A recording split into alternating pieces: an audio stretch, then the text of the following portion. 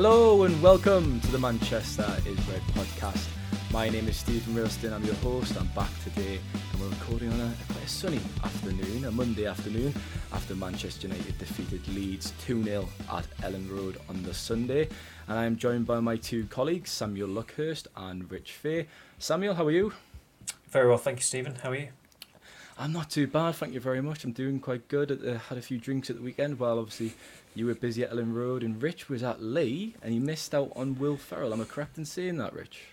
Yeah, I mean, it wasn't quite the sort of A-lister, sort of a celebrity guest list at Leigh Sports Village, but it was just quite as hot a game, really. United were good, actually, at the 21s. They did win. I think they've won 6 in a row in all competitions now. So would maybe urge any listeners to get to Leigh if they can on the weekends to watch United, because these games are rarely on TV, but you might see a glimpse of a first-teamer in the years to come. Amari Forson got a hat-trick as well, so maybe one for fans to watch out for. Well, you missed Will Ferrell and you didn't get to spend time with him on Sunday, but you can spend time with me now, can't you, Rich? So half an hour ahead for you. Yeah, well, you're like Ron Burgundy yourself, aren't you? So there's a lot of similarities here. Our own anchorman on the podcast. So maybe I'm the real winner. We'll just get straight into the analysis then, Samuel. You were at Ellen Road on Sunday. A hostile atmosphere was expected. That's exactly what we got in the game. Obviously, it was the second game in the week against Leeds in that kind of double-header fixture. I think it's fair to say it was a scrappy game. It lacked quality for large portions, but Ten Hag made multiple changes, didn't he? Rashford came into striker into the second half. Garnacho came on, so did Lisandro Martinez. And is it a fair assessment to say the changes probably won the game in the end?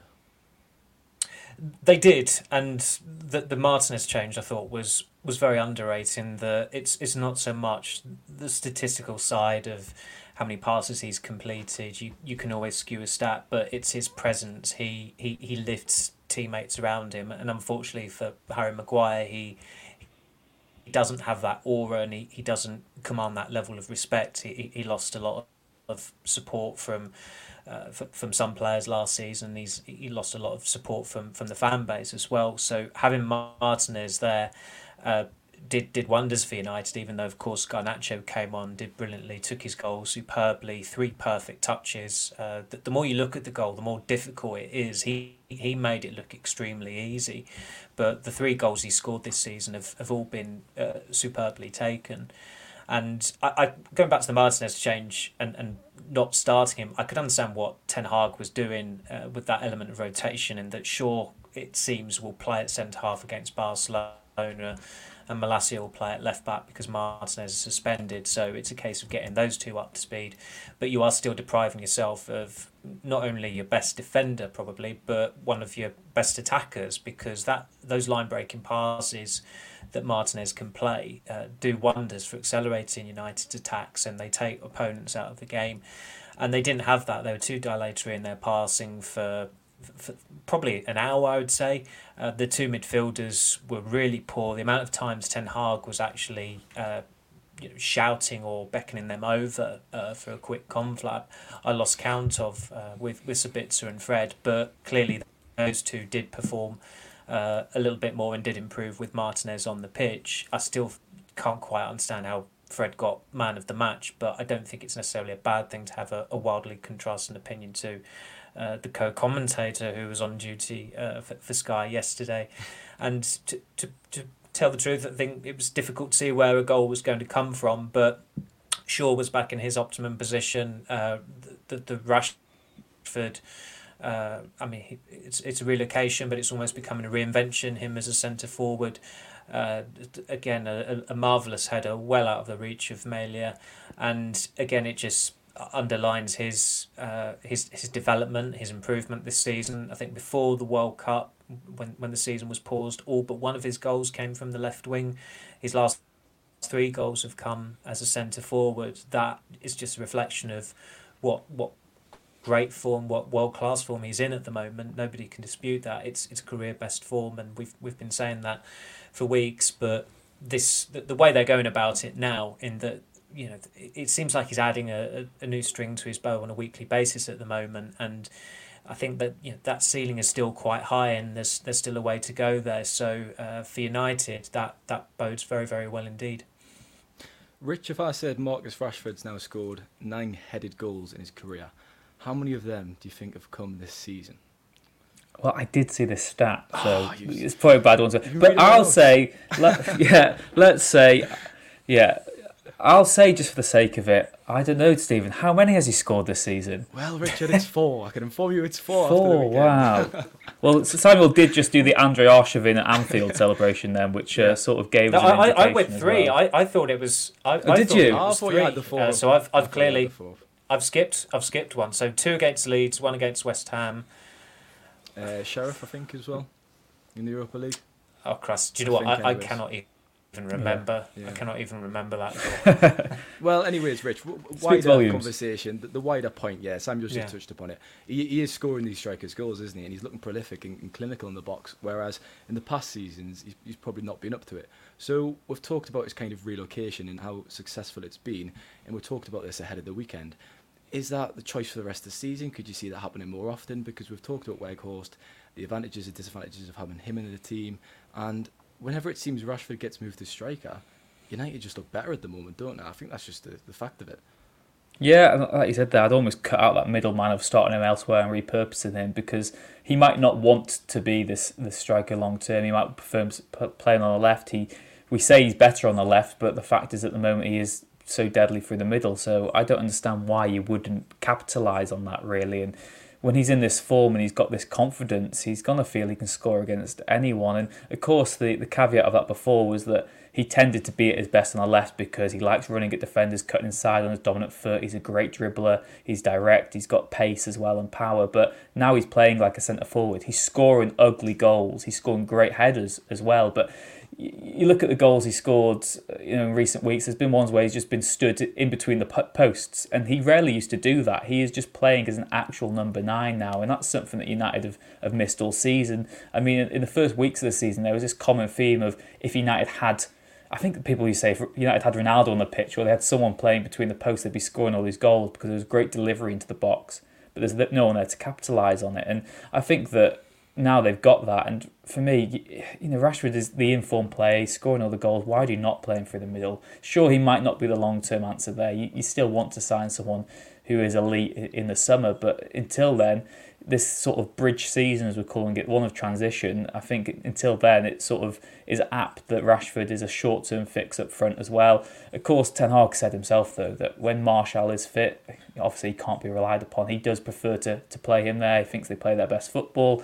That should be the blueprint, really, going forward. You have Rashford on the left, you maybe have Sancho or Antony on the right, and then you've got someone else who plays through the middle. So, yeah, long-term, I don't think Rashford is the striker, but for now, it seems pointless to not play him there because he's playing so well, and like Simon said, scoring these goals that are proper sort of striker goals now. It's so refreshing to see, and yeah, long may it continue. The only thing that could be improved is the celebration when he does that off his head. I mean, he should do the Shearer, shouldn't he, and just hold his hand straight up. That'd be fantastic to see if Marcus Rashford did that. If we look at the other goals, It'd be good if he did that at Wembley next week, wouldn't it? I knew that was coming. I was waiting for that. Yeah. If we look at the other goal scorer, Samuel Garnacho, he took a bit of slack recently. Garnacho, there was a lot of talk on social media about him. He is, of course, only 18. Ten Hag talked about him in his press conferences, kind of defended him, but said, look, he still needs to learn, he's developing, etc. So his goal was beautifully taken, as you said. What have you thought of Ten Hag's management over him, with him over the last week? And patience is just going to be required with him, isn't it? Because he does feel like he has something special. Ten Hag's management in general this season has been very good, and certainly in the case of Garnacho, there was nothing wrong with it whatsoever.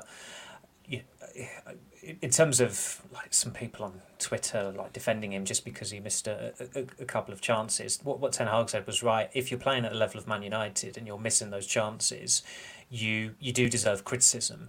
He had to take at least one of them. Ten Hag said that himself as well. He's not expecting him to score every chance, but those 2 chances in the draw were glaring, and they came at a very important point as well. United were 1-0 down. It's the first half. I felt if they got an equaliser, they probably would have won the game.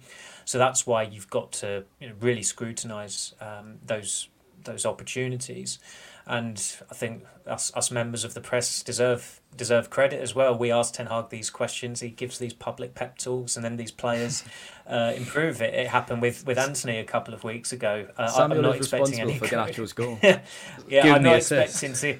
I know I'm not expecting any credit whatsoever from the Twitterati at all. But it does at least, that's one of the purposes of press conferences. You want to ask questions on behalf of supporters or something that interests yourself, and Garnacho was a talking point after the Leeds game, and that press conference was held it was at 12 o'clock the next day, so it was a quick turnaround. But already Ten Hag had considered Garnacho's performance, the fact that he came off after an hour. He said yesterday that he spoke to him in between the games, which you'd expect him to as well, especially as Garnacho was one of the players who dropped out of the team. But the response was terrific, and as I said, the way he took his goal was exceptional. Just every touch was perfect. At the time, it looked an easier chance than it was, but it really wasn't. And Meslier did get a hand to it, but it was such a precisely taken goal, and a lot of players would have gone for the far post, but I think that wasn't quite on because it might have been Ayling who was across. He probably blocked the angle there, but there was still a bit of deception about the way he just used those snake hips of his, and that probably caught out Meslier a little bit.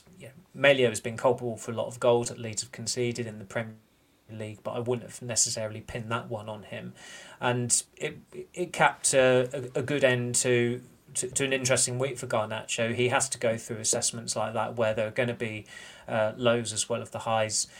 As you say, it is difficult to. Sorry, not difficult. It's easy to forget that he is 18, and a teenager. And I think of how I was at 18 and how immature anyone can be at 18. But you still do need people around you that are going to rein you in. And one of the things he does need to rein in is the Instagramming and some messages that looked quite cryptic at times, and that's not going to do him any favours, and Ten Hag is going to give that kind of stuff short shrift as well. But as long as you're performing on the pitch, you get a pass, and Garnacho he's had a terrific season so far. Ten Hag only said the other day before the Leeds home game that he didn't think anyone at the club expected him to develop as quickly as he has done, and as we've said many times, 2022 was an annus mirabilis for him. It was remarkable, all of the things he achieved in one calendar year, and it's been a different last few months since the season resumed after the World Cup, and he's not quite had the momentum. You think back to that first game against Burnley when the season restarted, and I think he lost his footing when there was a good chance. He didn't really show up that evening, but when we watched him in training in Cadiz, he was exceptional, and you thought, well, I mean, we've seen it enough anyway in games, but when you see it in that intimate setting of a training environment, and at one point it felt like David De Gea and Maxi Oyedele had him covered, and he just went the other way, and he still put the ball past De Gea and scored. So he's an exciting talent to watch. There's a hell of a lot more to come, and the only thing that United really need to get sorted is his contract. What was an 18-year-old Samuel Luckhurst up to then? What were you doing, Samuel? What were your hobbies? He was not focusing as much on his school, on his A levels ahead of university, and then he was not particularly switched on at university either. So we all make mistakes, definitely.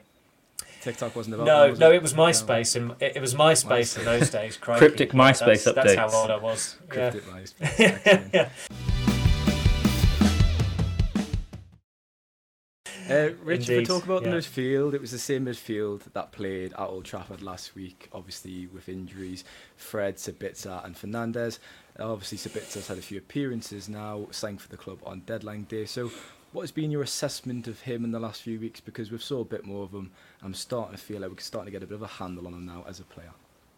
Yeah, I mean, there's the mitigation that he's arrived at United at a time of midfield shortage, and he's had to play alongside Fred in midfield, and they're both players who like and are better in the sort of advanced role. So there's been a bit of awkwardness at times. They've both been sloppy in both appearances as well, and they've done good things, they've done bad things. It's been hard to sort of get a true impression of Sabitzer so far, but I do think that he's had a couple of glimpses of really good stuff. I thought for the Rashford goal in midweek, he played a really important pass in the build up to that. He did the same for the Rashford goal at the weekend as well, where he sort of drags the play forward and he sprays the pass to Luke Shaw for the assist as well on that one.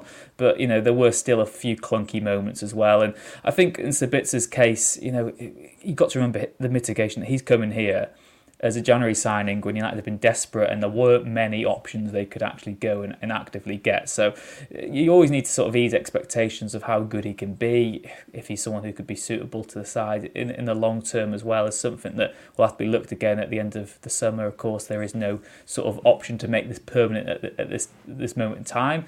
So, I think it'll be... The real test will be when Casemiro comes back in and we can see that midfield. I'm really intrigued to see a midfield of Casemiro, Sabitzer and Fernandes together. The first time we have a chance of seeing that will be in the Barcelona second leg and then possibly the Carabao Cup final as well. It's going to be really interesting to see just what Ten Hag makes of them as a trio, because like we say, we've got just over a week for that to finally be unleashed as a prospect, really, and he might still think that's not quite right as the midfield balance, but I think Sabitzer's shown enough. There's some promise there, and like I said, even though he's been clunky, he's looked a bit loose in possession at times, you've got to remember that he is playing alongside Fred. He's not playing in the role he prefers. He said when he was at Leipzig that he just always has this urge to push forward, to attack and to just run at goal himself, so he's probably had to rein that in a little bit and adopt a more defensive approach than he normally would have liked to. But I think it's encouraging, and like I said, considering the circumstance of his arrival, the circumstance of the games he's played and who he's played alongside, I think there is reason to be positive. He might not be the long-term answer, but if he's the short-term one, that's all that matters, really. So if there's reason to be positive with Sabitzer, Rich, is there reason to be positive with a title challenge? Now, I'm not going to ask Samuel this because he shot us down ahead of the weekend and he's quite pessimistic. I would do again. Yeah, of course. So I'm going to ask Rich for his verdict. Would you agree with Samuel's pessimism? Because they're 5 points behind Arsenal, who of course have 2 games in hand. They still need to play Manchester City twice. Look, I'm not saying they're in it or they've got a very strong chance, but stranger things have happened. Would you agree with that, Rich? Well, I did send a message to Liam Corliss last week saying I wonder what the odds are on United finishing above Arsenal this season, because it's maybe not the biggest turnaround in points you'd expect, but you've got to move yourself from the giddiness, I suppose, after wins. I think United are still best of the rest. I think there's still a real gulf in quality between them and the other two teams. I think United are more reliant on their sort of core of key players as well, and any team would miss players like Casemiro and Martinez and Varane, but I think United's drop-off in quality is more extreme than the other two sides who are currently leading the way in the Premier League. I'd also say that United have made a real good habit of grinding out gritty wins this season. There's been loads of games that you can say, well, last season they don't win that. There's been countless examples, and they won by the odd goal. They won by 2 goals, of course, at the weekend. But if Leeds were more lethal in the first half, they could have gone ahead if Somerville was maybe more up to it, and you question if United come back in that game sometimes. But I do feel that there's been lots of moments as well on the contrary where United have got away with it. I think Fulham away, one example watching that, where Fulham were all over them in the second half. United were very good to get the winning goal, but they could easily have dropped points there. West Ham at home could easily have been dropped points as well. I think there could be a couple of occasions between now and the end of the season where that does catch up to them a little bit. And we looked at these 2 Leeds fixtures as an easy 6 points. They've taken 4, which is still good, but maybe Leeds and maybe City and Arsenal do take 6 from those 2 games. So I think it will just catch up with United. I think they are still firm favourites to get third in the table. You back them in lots of the big games. It'd be interesting to see how they get on against Barcelona. But for me, a title challenge isn't on the cards, and it shouldn't be. That's unfair to label them as that because they're so early in this rebuild under Ten Hag that next season there's real reason to be optimistic for it, but this is just a platform of a season. It's one to build foundations and then go ahead next season. But for me, no, title talk is too premature. Now Samuel's got his bag packed for, is it Wednesday you're flying out, Samuel? From Manchester to Barcelona? Tomorrow. Tomorrow, so you get your flip-flops back, your sunglasses, your if they do, if they do put Frankie de Jong up, we're at least in place to speak to him, but I highly doubt that will be the case. Obviously, that game is on the Thursday night at the new camp. So what changes do you think we could expect, Samuel? In the centre of defence, it seems likely that we'll have Luke Shaw and Varane, doesn't it? And obviously, we've talked about Rashford at length on this podcast. Going to striker, would it be time to do that on Thursday, do you think? I certainly think that they've got to consider it in terms of having maybe more fluid front three there to go up against Barcelona. Sabitzer suspended as well, so I think good shout. I think that team, apart from up top, maybe one or two positions, it does largely pick itself. I suppose there may be a case for Wan-Bissaka to come in, but I did think that Dalot coming off after an hour, although Ten Hag is quite punctual in protecting players and particularly players who've just come back from injury. I did sense that maybe that was a hint that Dalot might start in Barcelona, and let's face it, as well as Wan-Bissaka's done recently, Dalot has had a better season and has become a better player under Ten Hag, and Ten Hag I think does prefer him as a right back. And he might be better suited to taking on Barcelona as well, but other than those areas, it's just really a case of, do you take Weghorst out of the team and maybe put Garnacho in? But I still think that, I'm prompted yesterday, Ten Hag credited Weghorst for his role in the first goal, saying about the run he made to the front post, and he seemed to think that accounted for Rashford being unmarked. I think that was maybe forcing it a little bit. I thought Weghorst was pretty poor by and large, even though he did do well for Garnacho's goal, and strangely he seemed to be more effective as a number 10, which I can't really see him occupying that role on a long-term basis. But it was innovative of Ten Hag to try that, and I thought United were worse at Ellen Road than they were at Old Trafford against Leeds, and there was a lot of self-doubt even in Ten Hag's game management, the way they shape-shifted in formation at times. At one point it looked like they were 4-2-4 until he happened upon something that he was quite content with, and it just seemed like United, when they took the emotion out of the game, that's when the chances came. And if you look back at the first goal, the build up to it, it's just about being composed on the ball, being proactive, and everyone hitting their right cues. Whenever they tried to play up to the emotion of the occasion, I think they came unstuck. Leeds thrive on that. That's what they're all about. That's what they've been about for as long as I've watched them. And sometimes, depending on the occasion, you've got to either go with the emotion or try and extract it from the game. And Liverpool at home this season, United used it to their benefit, but I thought at Leeds they were never really going to get very far with it. So Barcelona is very different in that it's obviously against the best team in Spain. It's a number of levels up from Leeds. It doesn't really strike me as a game, because it's so early on in the knockout stage of the competition, that there's going to be any real soul-stirring aspect about it, even though it is United going back to Barcelona, which is, everybody knows what that city is synonymous with from a United angle. But I just see it as really a game that they've got to try and express themselves, not be cowed by Barcelona. Certainly when they last went to Spain and played Sociedad, there were too many changes to the team, and they won, but they didn't win by enough goals, which is why they came runners up, and they didn't really create many chances other than the Garnacho one, I don't think. I'm not sure they had another attempt on target all night, and they ended it with Harry Maguire going up front. So I think they need to be more expansive than they were in their last Europa League game, albeit they're coming up against a much better team, and it's just from a purist perspective, it's going to be brilliant to watch Pedri, Gavi and De Jong potentially on the same starting lineup in the flesh. It is a treat for Europa League fixture now. Barcelona are 11 points clear of Real Madrid, Rich.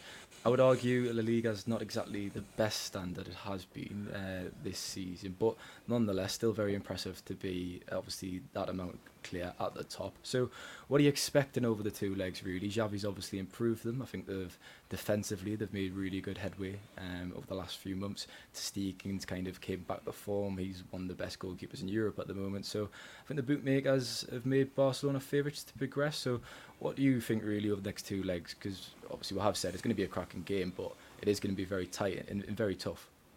Yeah, I mean, Barcelona are by far the best team in Spain this season, but over the last 3 seasons, United have lost to Seville, Villarreal and Sociedad as well. So maybe there needs to be more respect for those teams who are in the chase of the pack in Spain as well. I know that often Spanish sort of people in Spain often get quite offended when you say it's a two-team league, and we've seen United lose to Atletico Madrid as well, haven't we? So maybe they can complete this clean sweep and lose to Barcelona as well. It's going to be tricky. It's a really, really tough test, but United have been at their best against the top teams this season. Like we said, they've beaten Liverpool, they've beaten Arsenal, they've beaten City, they've beaten Tottenham. So they've got to have a chance, and Barcelona maybe have more of the luxury in that they can afford to go full strength with both legs because they've got that cushion in the league, whereas United don't have that luxury. And of course, they've got a cup final as well next weekend, a week on Sunday, haven't they, to cater for as well. So I think that United will give a good account for themselves. I don't think it's going to be a game in which United are completely defeated and blown away by Barcelona, but I think it could just be a tie in which Barcelona's overall quality and the fact they've got so maybe more squad players available in United should ring true. But of course, Barcelona do actually have some injuries of their own as well. So it might just be a case of whoever's squad depth is able to cope with that better. And it's hard to say. It's hard to say how United will approach it tactically as well, because as Samuel said, Luke Shaw centre back. Typically, I mean, was it last time United played Barcelona in the Champions League? Luke Shaw played centre back, scored an own goal, from what I seem to remember. It was in a back three, the home leg. Yeah, back three. That's what Solskjaer would do. Ten Hag's very different to that. He can still go counter-attack football. And United, we saw against City, United played counter-attack football, but they didn't change their personnel and their formation to do so. And I think it'll be similar again. I think you can almost predict who the starting 11 will be, but United will just have to be more wary of how they play out of possession. I think it's a perfect sort of opportunity to play Rashford as a false nine or something if you have to. I don't really see the logic in playing Weghorst against Barcelona. I think United need to have someone who's fluid through the middle, who can help with the defensive aspects of the game maybe a bit more, who can drop into the hole and can play it out wide. But I think United will have a good go and a good chance of getting through. But yeah, Barcelona are favourites. But I think that'll suit United as well, because to a degree it will be somewhat of a free hit. No one's going to get too upset if they get knocked out of the Champions League at the playoff round by Barcelona. Yes, it's not what you aim to do at the start of the season, but as long as United get the top four and can win a trophy this season, I think it's one of success, and the Europa League is just a bonus really on top of that. I'm sure Casemiro is going to be relishing the test anyways. He's had some fantastic games against Barcelona, hasn't he, over the years, of course, for Madrid. If we move on now then to a bit of takeover chat, Samuel, you wrote the line today that Avram and Joe Glazer are considering or looking at buying out their siblings and their shares, and that sources have indicated that they might be reluctant sellers. So can you expand on that line really and just tell us a bit more about that? Yeah, I mean, Avram Glazer and Joel Glazer's names are listed in the programme. They're the co-chairmen. They were there when the takeover was completed in May 2005 with their brother Brian, who initially was a lot more present at Old Trafford and at United games in the first few years. He was at the first home game of the 05-06 season against, goodness me, I think it was a Hungarian team. But anyway, it was a Champions League qualifier. He was at the 2007 FA Cup final. He's kind of faded into the background. It's mainly been Avram and Joel who have been involved in the day-to-day running of United. People in Tampa say that Joel's main job is looking after United, if you can call it that. I certainly wouldn't, because he's not been in Manchester for nearly 4 years since they last played Barcelona at home. So maybe he'll actually come next week, given that it's a Super League game, isn't it? That just gives me chills still thinking about his statement in that email that was sent out before United withdrew 48 hours later. But they have been, and I use, it's not exactly a pun, but they have been more invested in the running of United than the other four siblings. But the other four siblings, Brian, Edward, Kevin, Darcy, they are all on the board of directors that's listed on the Investor Relations United website. I don't think Darcy Glazer Kasvitz, to give her full name, I don't think she's ever actually been to a competitive United game. She might have been to a friendly in America, but I'm pretty certain she's never been to a proper game. I think Edward Glazer was the first game of the season against Brighton. Kevin Glazer, he might have been to one. I think he's been to one United game. Certainly been accounted for at one United game, and that was a long, long time ago. So, Avram Glazer has actually spoken a lot for as far as the Glazers go in recent months, recent years, where he's been doorstepped a couple of times, and he's commented on United, and that's an indicator that there is some interest on his part in actually being a part of the club still. And when that statement was announced in November, they left all options open. It was about getting potentially some investment coming in. It was potentially a straight sale. It depends. There are so many variables that can come out of ahead of this soft deadline on Friday, February the 17th. So proposals will be submitted or have to be submitted by then. It's still Sir Jim Ratcliffe is still the only person who has publicly declared an interest in buying United, which I don't think is out of the ordinary. I think if anything, it's the better way to go about it is to keep things as private as possible, but things are always going to come out of it. Avram Glazer was in Dubai last week. He has got a cricket franchise that he owns in Dubai, and they had a final on Sunday, but you don't need an atlas or a globe to look to see how close Qatar is, and there's a possibility that the Qataris will get a minority stake. They cannot buy United outright because under the UEFA rules you can't have multi-ownership, and Qatar is synonymous, and they are the custodians of Paris Saint-Germain. So I hope that I hope United don't fall into the hands of Qataris anyway, because I've said about this chapter and verse, written about this chapter and verse, spoken about it. It's got to be owners who, Ratcliffe on paper looks ideal, but we've spoken about before just how unpalatable it would be for two clubs in Manchester to be owned by states. I don't care what Manchester City fans say about it. They could say I'm compromised by my title, what have you, but I find it quite unedifying how their supporters just look at the pure positives of look at what they've done for that area of Manchester. Did you see that area of Manchester before they took over it? And conveniently ignore that the brother of the owner once set a person alight in a desert, and there's footage of that. So although I'm digressing there, and it's not a laughing matter, but it's laughable the way certain City fans defend the regime and just see it as purely positive. You want United to fall into the hands of an owner or owners who have clean hands, and I'm not saying that it has to be an American or it has to be an English speaker whatsoever. We've seen bad American ownership. We've seen it at United. They have been bad owners. Everybody is in agreement that they shouldn't be the owners of United anymore, that it's better for United to be for the Glazers to end their occupation. But that decision is not in the hands of United supporters, unfortunately, and it's a decision that will be taken by the Glazer family, chiefly the two brothers who are the co-chairmen, because they're the most involved in the running of the club. So look, it really wouldn't surprise me what happens from here. But in terms of with the two brothers looking at buying out the other siblings, that's something that's been kicking around for a while, and it's not exactly surprising given how comparatively hands-on Joel and Avram are compared to the other four, who you don't really see or hear anything of them. Darcy Glazer Kasvitz was once approached at Tampa Bay Buccaneers training about what was going on at United and how there was some supporter unrest back back in 2019, and she just walked away from the interviewer. She's literally never uttered a word on United, whereas her 5 brothers, they've at least been in the stadium, or they've talked to someone who's an employee of Man United. It was a Glazerception when you were listing off all the Glazer siblings earlier on. There's 6 of them, Samuel, in total.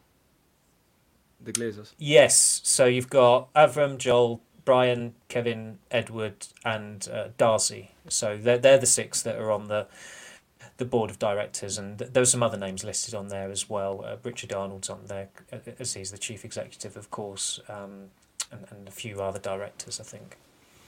I wonder what a Thanksgiving is like around the Glazers' house. I'll never know, unfortunately, but it'd been interesting to be a fly on the wall. I'm not sure they all get together. No, yeah. you might have to pay for your food on the door as well. There might be £5 tickets, or $10 tickets, or whatever in that scenario. Rachel, if we just end it there with a quick conversation, then expanding on that Qatar point that Samuel made. Me and you have both kind of wrote about that interest over the last week and the issues estate ownership would bring. It's important that they are brought out into the light and they're addressed on it, because as much as supporters want the Glazers to sell the club, and it's definitely the time for them to sell the club, it has to be to the right people, doesn't it? Yeah, United are for sale. The soul of the club shouldn't be, in my opinion. I think that United have always sort of held themselves. They've always looked at other clubs like that sort of disparagingly and thought they are better than it. And I know Samuel said before as well that the Glazers are bad owners, but they aren't the worst owners in world football. They're not the worst owners out there, and it can't just be change for change's sake, in my opinion. But I think that something that is quite startling is that when you're on social media all day, as we are, there does seem to be a big demographic of supporters who do want change and who do want money of any sake. They want to see Mbappe in a United shirt. They want to see them playing in the Super League. They just want to see United at the top of the food chain in the transfer market and in terms of modern football, really. They want to support a team who is synonymous with success again. There is a large portion of the supporter base who I believe do still want that, and I guess that's the difficulty, isn't it? You can't choose who owns a football club. The fit and proper tests aren't rigorous enough. They don't keep out the people who shouldn't be in charge of football clubs, and it's again the sort of morality of football. And whenever you go into these discussions, you end up getting into sort of heinous crime top trumps of saying, well, you can't like this and then like that, and you can't have these owners when this is happening. What about investment in this company, that company? It's just whataboutery that deflects from the actual issue at hand. And United and Qatar would be really unsavoury. It'd be really sour, and it would be it would taint the name of the club for forever. Really, they'd have that link. And yes, they've had all this good in the past, but they will have been seen as selling out to a sports washing regime. So I think that there's a real passionate demographic, a core sort of fan base who are dead against this and who will voice their opinions, but it's a sad state of modern football, really, that these things have become normalised. And like I said, there is still going to be a large proportion of the fan base who don't really see a problem with it. And of course, the issue is that when you raise these, like I said, it's the whataboutery. It's the fact that I wrote a piece last week and I got emails immediately into my inbox saying, accusing me of racism because I didn't believe a Qatari takeover of Manchester United was right. It's and ridiculous.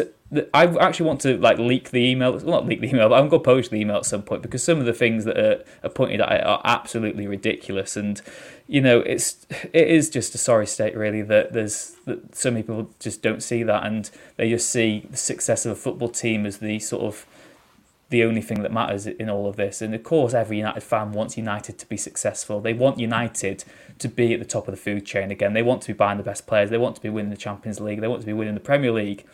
But I actually think there is some encouragement in the fact that United have been so badly run and they're still showing signs of progress under Ten Hag.